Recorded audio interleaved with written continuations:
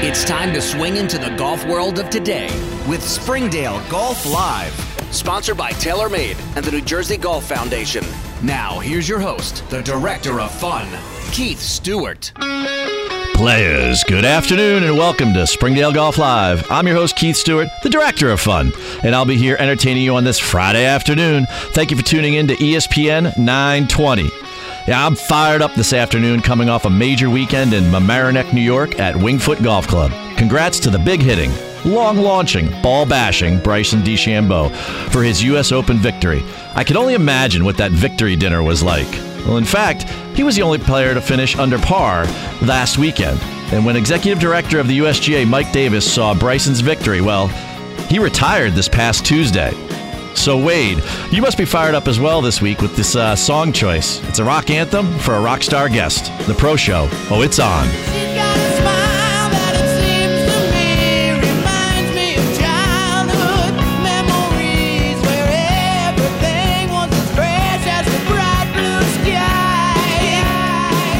What an afternoon for a great show starring a fantastic guest.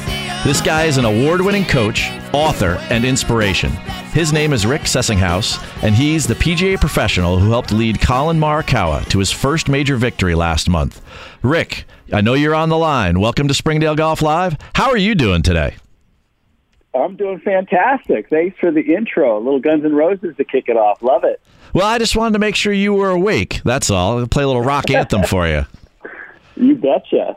All right. Awesome. I'm dying to get into this. When I found out we were going to get to chat, I've been following what you do out there on the left coast and what you've been doing with Collin for such a long time.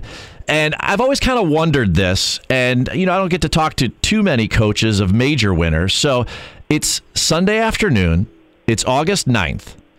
Where are you watching Collin from? 20 yards away from him. I was very fortunate to walk the entire final round of the PGA Championship on the golf course. So I was there every step of the way, saw every shot from a great vantage point because there was no gallery, and it was just the thrill of a lifetime. Okay, so take me to the 16th tee box, or maybe those last 4 or 5 holes. As much as you're a swing coach, you are a mental and performance coach, and we'll get into that certainly throughout the course of today. But how do you keep your emotions and everything in check? And when he hits that drive on 16 to 7 feet to putt for eagle, what are you thinking as the coach at that moment? Well, I will admit I did not keep my emotions intact. On 14. He hit an uncharacteristically poor iron shot that was front right, and he had a pitch shot that ended up going in. And I have a video of me, in that moment and screaming and yelling. And I asked Collin later, "Did you hear me yelling and screaming?" He said, "No, I had no idea." So I was not controlling my emotions, Keith. I was going bonkers out there. And so on 16, I was on the green when he hit the tee shot, and from my vantage point, I couldn't tell if it was 30 feet or 7 feet. But I was, of course, just like, okay, this is awesome because, it's such a tight leaderboard. And, and so then when he made the birdie, again, I screamed and yelled and high-fived his agent and his girlfriend. And we were just going hyper. So it was very, very special. I tell you, I'm glad that you said that because I think if I was in your shoes at that moment, I would have been going nuts as well. I don't know how anyone could have, when Collin's on his way to shooting a Sunday 64 and his first ever major championship at the age of 23, I don't know how anyone could keep their emotions in check. I have all the respect for you in the world as a coach, but I'm so happy that you said that you were excited. So, okay, so fast forward, he's done. He accepts the trophy. The lid falls off. They put it back on. And then you guys, after it's all over, how do you celebrate with Collin, just, teacher and student? It was perfect for the moment because it was actually very low key. With COVID and everything like that, there wasn't friends and family and stuff. It was me and him, his caddy JJ, his agent Andrew, his girlfriend Kat, representative from Omega Watches there, and the PGA was nice enough to get us some dinner at the clubhouse there, and it was just a very kind of just a kickback hour or so, and a little bit of reminiscing, a little bit about what happened, and it was just very low key. I'm sure later on in this year, and hopefully with some of these COVID restrictions, that we'll have a real celebration. But it was just nice. He had tons of media afterwards, just to kind of come down and just share that in kind of an intimate way was very special. I bet that was quite a moment. And you know what? Collin's a great story, and we'll get back to him in a second. But at first, I'm a little bit more interested in your story, because I think the best way to understand his immediate impact on the PGA Tour is to learn a little bit more about your career story. So how did you get into golf? You're a PGA professional, but you're also a performance coach, right? You know, how did you get so involved in this game? Sure. I played a ton of other sports as a kid, baseball, basketball, football, tennis. I played a little bit of football in high school, but I became obsessed with golf when I was like 16. And I just, it was just this sport that I thought could be easily mastered. And of course, I'm still to this day not even close to mastering it. But it was just clicked for me. And so I was a very, very average junior golfer. I ended up walking on at Cal State Northridge, which is a Division I program here in the Los Angeles area, average D1 player. But I was just obsessed with learning and everything about the golf swing and all the players. And so I had just had a true love and passion for the game. Tried professionally, but really, I was nowhere near the ability I needed to be. But then, I became a member of the PGA, started teaching golf, and just wanted to be around people who also loved the game. And that's kind of how I got started going down that road with coaching. So as a PGA professional, you and I are both, all right? We share that together. And our association was built on the mentor-apprentice relationship. So along the way, is there somebody in particular that helped kind of shape who Rick Sessinghaus is today? Or, are there a couple of people? I mean, who would you like to thank for kind of putting you in somewhat of the position that you are now with the ability to go forward from there? Sure. I was very fortunate that when I turned 16 years old, a gentleman by the name of Tom Barber, whose father was Jerry Barber, a PGA champion back in 61, I believe, or 59. And I worked at Griffith Park Golf Course here in Los Angeles area when I was 16 to 23. So I got to be around PGA professionals at a very busy location, got the ins and outs of the business there. And then when I got into teaching, a gentleman by the name of Ted Eleftherio was very influential. He now works for National Golf Foundation. And we had this passion for teaching, and we would share ideas and go to seminars together. And I just really, enjoyed having that bond with him. We worked at the same golf course, and it was just great to have that friendship that also helped in my business. Well, there's no doubt it's helped in your business. And folks, if you're just joining us, we're on the line with Rick Sessinghaus. He's a PGA professional, a performance coach, and author, and he is also the coach of Collin Morikawa, the PGA champion from this past August. Now, there had to be a pivot moment at some point, because you start out as an instructor, you love to play, you want to compete, but you're also teaching, right? And I'm going to quote you for a second here. And you said, at one point you said, physical skills were rarely the determining factor in athletic success. So now you start to look into this performance coaching, right? What exactly, let's just start with a definition of that. What is a performance coach? Well, how it started was I certainly got obsessed with golf swing first. Then I got obsessed with fitness and how the body works. And then as these pieces kept going on, I started saying, there's still something missing. And so I started really looking into the mental emotional skills, which I think is the foundation of now performance, right? Performance has many factors to it. We need technical skills, we need physical skills, and we need mental and emotional skills. And so I had to get that mental emotional those skill sets as part of my repertoire. So I went back to school, got my master's and doctorate in applied sports psychology. I was mentored by Dr. Patrick Cohn, who's a great sports psychologist in Orlando. I was just soaking in as much information as I could. And really what I started to see, and I know you've seen this too, is you get somebody who on the range looks like they're a world beater. It looks like they're never going to miss a shot. And then they would go play golf, and they'd come back and say, I shot 85. I go, how the heck is that possible? That's a disconnect for me. So as a coach, I was trying to look at why people were shooting the scores they were shooting. And once you got past some basic fundamentals, you started saying, maybe there's some other things that are interfering with performance. Maybe there's they get distracted easily. Maybe they have doubt. Maybe they have fear, and they don't know how to handle those things in strategy. So performance coaching for me is about putting these factors together.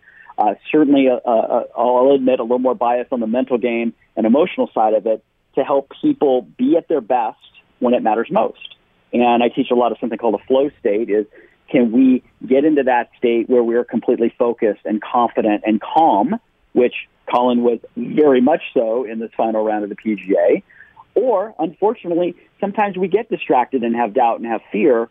And if you don't have strategies to get yourself kind of back to neutral, you're gonna struggle. And so I'm fascinated with that side of it, and everybody's different personalities and what gets them in and out of a flow state.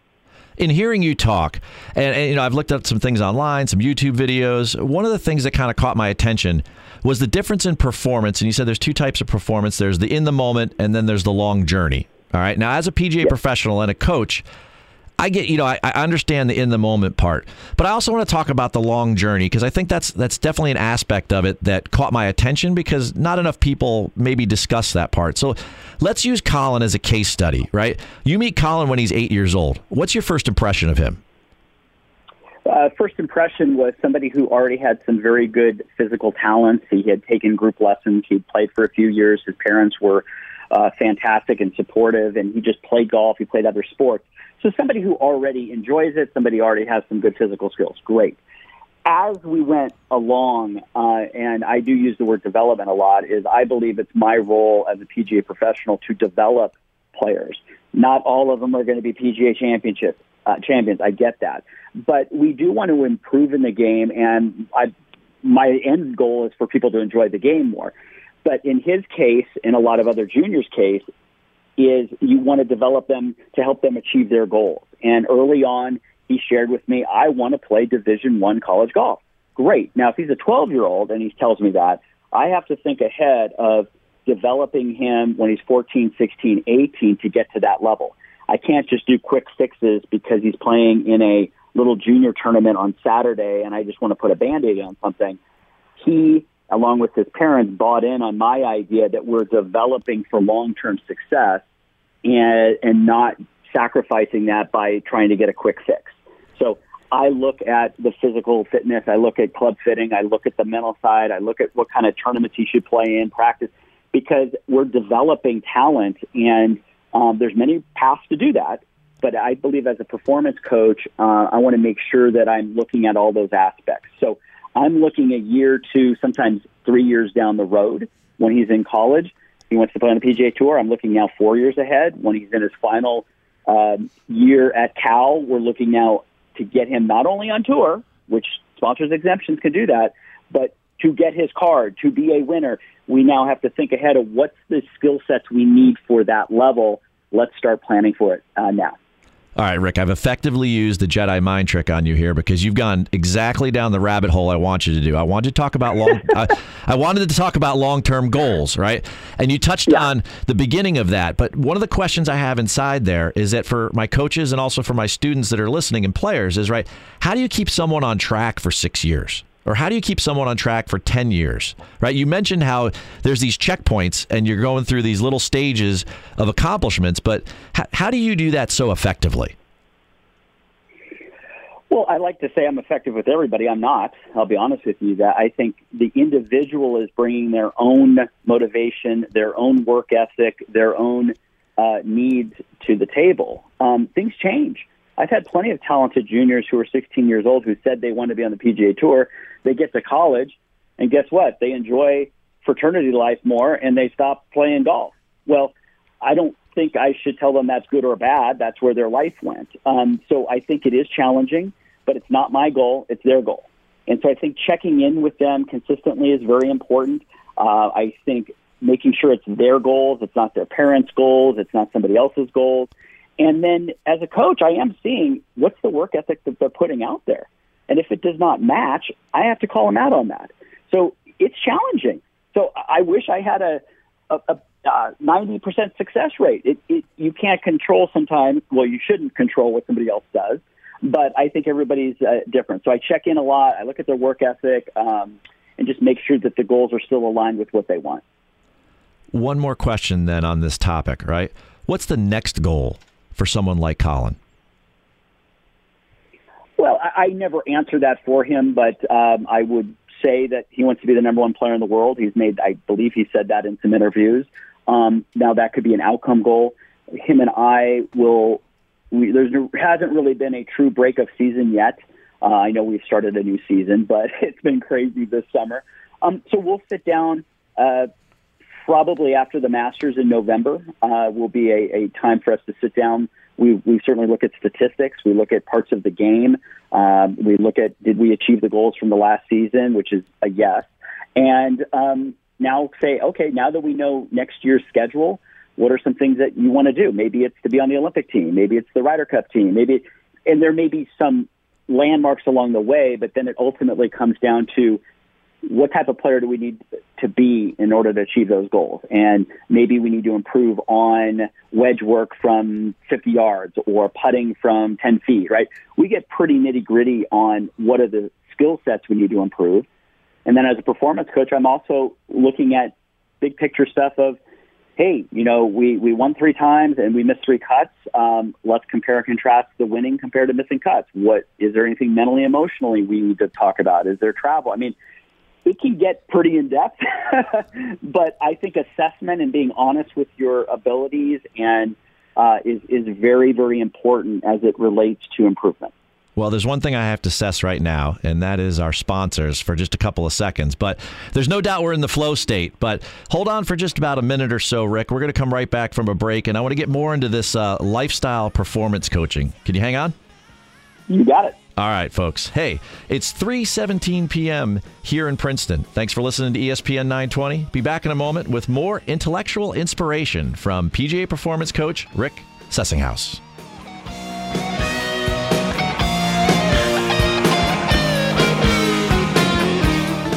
The New Jersey Golf Foundation, the charitable arm of the New Jersey PGA section, is committed to positively impacting lives and communities through the game of golf. We are excited to announce that PGA Hope, Helping Our Patriots Everywhere, a rehabilitative golf program for military veterans with disabilities, will take place on Wednesdays at 2 p.m. throughout the fall season at Fiddler's Elbow Country Club. To support the NJGF or learn more about the PGA Hope program for military veterans living with physical and cognitive challenges, visit NewJerseyGolfFoundation.org or call 732-465-1212. Rich in distinguished history for nearly 125 years, Springdale Golf Club and its members have been beautifully making their mark as the best golf and social experience in our region. Our impact in the industry does not stop there. Did you know about the benefits that extend beyond the boundaries of the club through its agreement with Troon Privé, the private club operating division of Troon Golf Management? Springdale's walkable and superbly conditioned William Flynn design course, now combined with Troon's operational expertise, are taking the club to the next level in our commitments to the member experience. Just announced as a significant expansion to the Troon Privé Privileges Program. This Vanguard service initiative includes enhanced golf and lifestyle benefits that extend far beyond the fairways. For more information about our club and all of the incredible moments being made at Springdale Golf Club and through Troon Privé, please take a visit of our website at www.springdalegc.org/Troon Privé. Let's get back on course as Springdale Golf Live continues. Once again, Keith Stewart.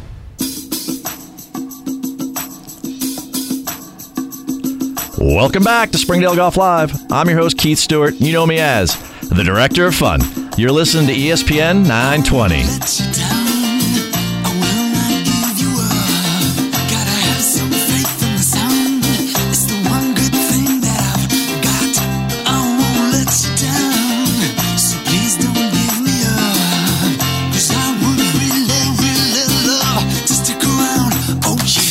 We are having some fun on this Friday afternoon hanging with PGA professional Rick Sessinghaus. My guess is a lesson or two from Rick, and you'll have the freedom to play your best. About to start the back nine. Weekend volume. Let's go. Wade, you know what to do. Turn it up. Heaven knows I was just a young boy. Didn't know what I wanted to be.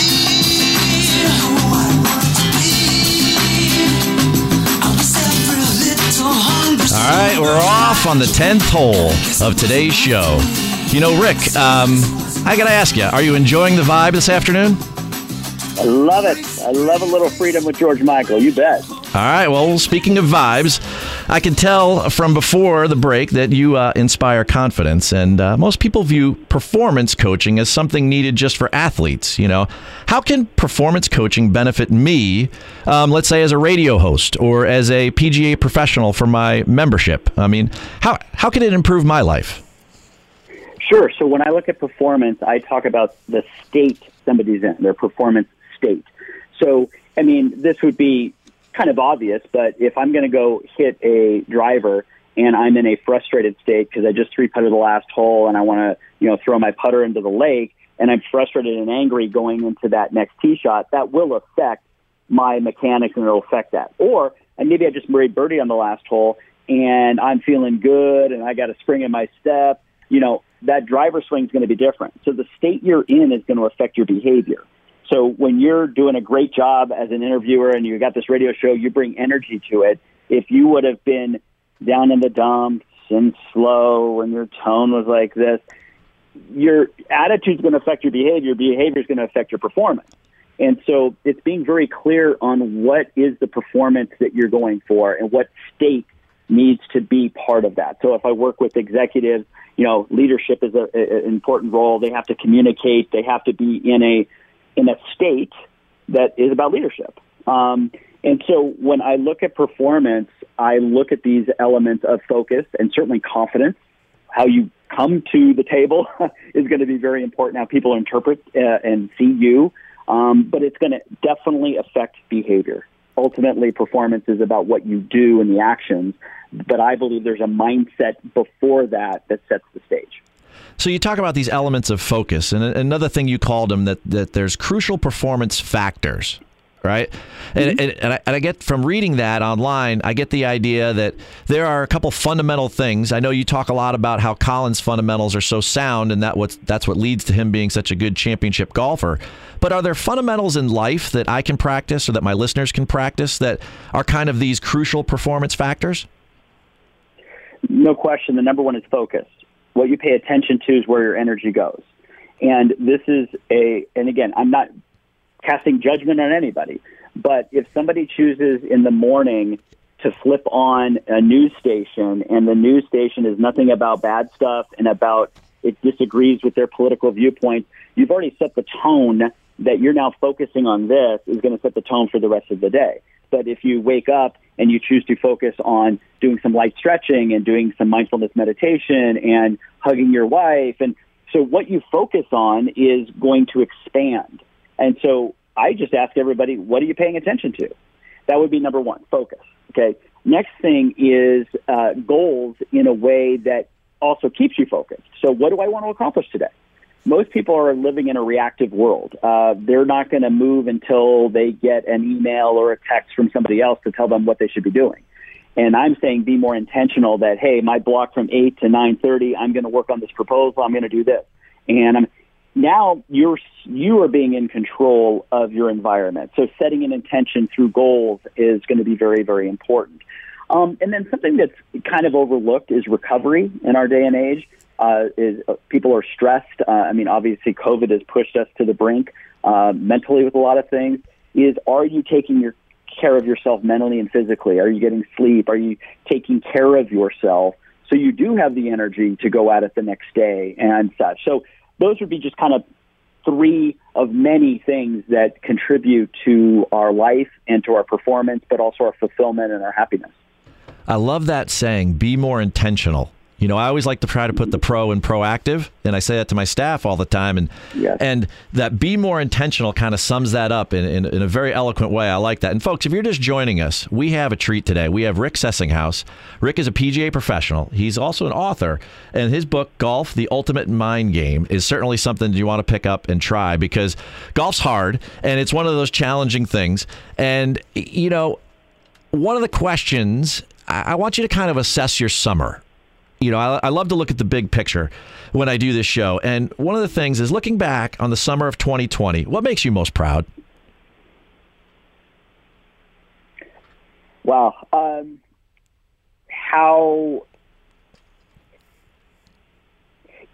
Most proud, the instant thing, of course, would be Collin winning. Okay, that's great. I think I am proud, honestly, of the PGA Tour, PGA of America, USGA, for taking a chance and getting golf back playing.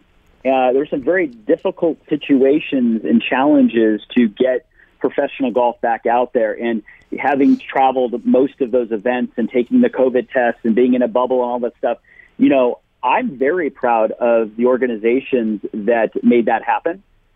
Because it was not easy by any means. So that would be one thing, especially in this day and age. I think people really enjoyed watching golf on TV. There was some fantastic finishes. Obviously, Collin was a few of those.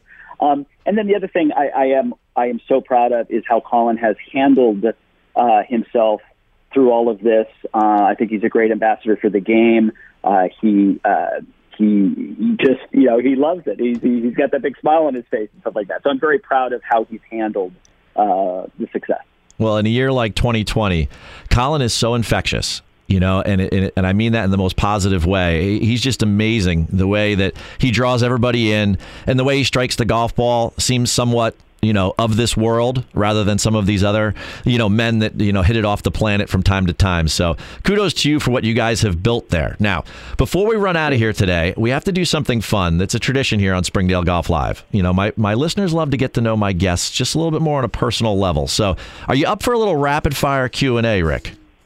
You got it. Let's go. All right. We're going to test your performance ability here right now. Okay. Most inspiring book you have read recently? Breaking the Habit of Being Yourself by Dr. Joe Dispenza. All right, write that down, folks.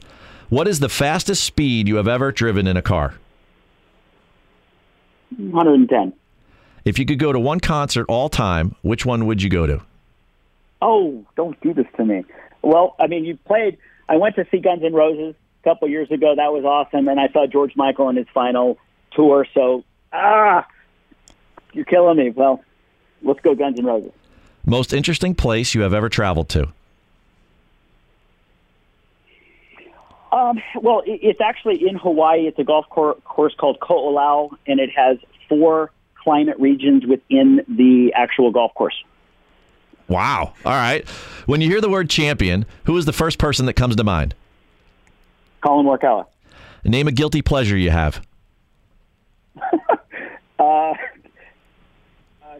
Cookie dough. Ooh, I love cookie dough. All right.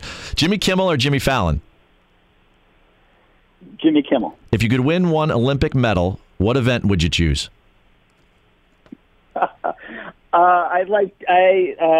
Individual gymnastics. Name a person, not in your family, who you would love to have lunch with.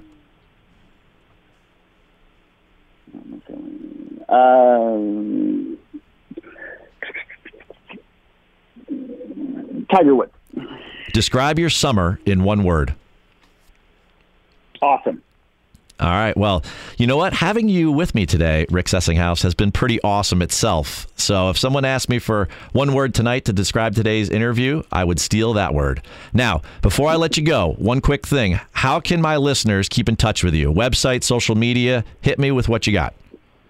Sure. So website is my full name, ricksessinghaus.com. Every now and then I'm on social media, Instagram and Facebook. It's just my name, Rick Sessinghaus. And so, if anybody has any questions, I do a lot of my coaching now via Zoom for my performance coaching when I'm not traveling with Collin. And I'm here in the Los Angeles area, and I do some on-course lessons also. So if you guys have questions, please reach out. Rick, I really appreciate you being with us this afternoon. All the best. Take care. Thank you so much. All right. All right, here we go. Before we send you over to Max Kellerman here on ESPN 920, let's thank those sponsors. We have TaylorMade Golf, the New Jersey Golf Foundation, Beadratty, Fairway and Green, Zero Restriction EP New York. Those brands, you know them as Summit Golf Brands. FH Wadsworth. Wade Weezer, excellent job DJing today and producing the show. Springdale Board of Governors, appreciate everything you do to support me. Troon Golf Management, everything you do at the club. Most importantly, I love my listeners. Folks, I'm headed to Springdale, but where are you headed? We'll let the Tower be your guide. And from Princeton to the Pacific Coast, and of course everywhere online, may you all have a Springdale day.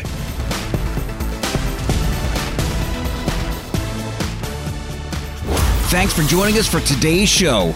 Return to the tee next Friday at 3 with Keith Stewart. and Springdale Golf Live.